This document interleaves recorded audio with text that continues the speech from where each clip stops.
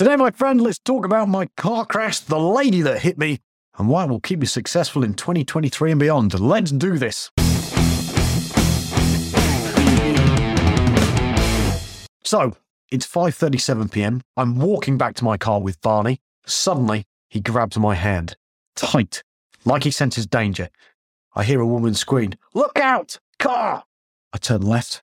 I see it. A Honda. It's picking up pace and it's heading straight for us with no fucking driver. I yank Barney's arm. I pull him out of the way. The car speeds past. But the car park's on a hill. It's now going faster and faster and faster. And that, my friend, is when the penny drops. Despite there being 154 other cars in the car park, this one, well, it's heading straight for mine and then whack! A head-on collision. My empty car is hit by another car that's also got no fucking driver. So 10 minutes later, this woman appears puzzled.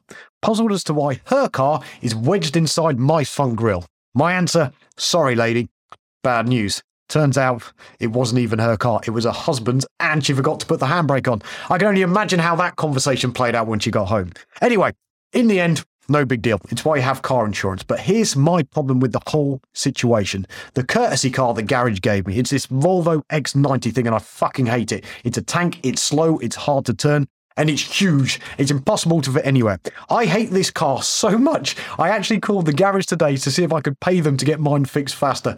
Turns out I can't. But here's the point. I dislike slow and I dislike clumsome. It means over time you get stuck and you end up standing still. I much prefer agile, nimble and quick, especially when it comes to this game that we call business and especially when it comes to turbulent economic times like we are in right now. It's why I like my cars. I like to keep them nimble and I like to keep them lean. That is from a business standpoint, maximum systems, minimum employees. It keeps overheads low and it keeps profits high with very little fucking ball ache.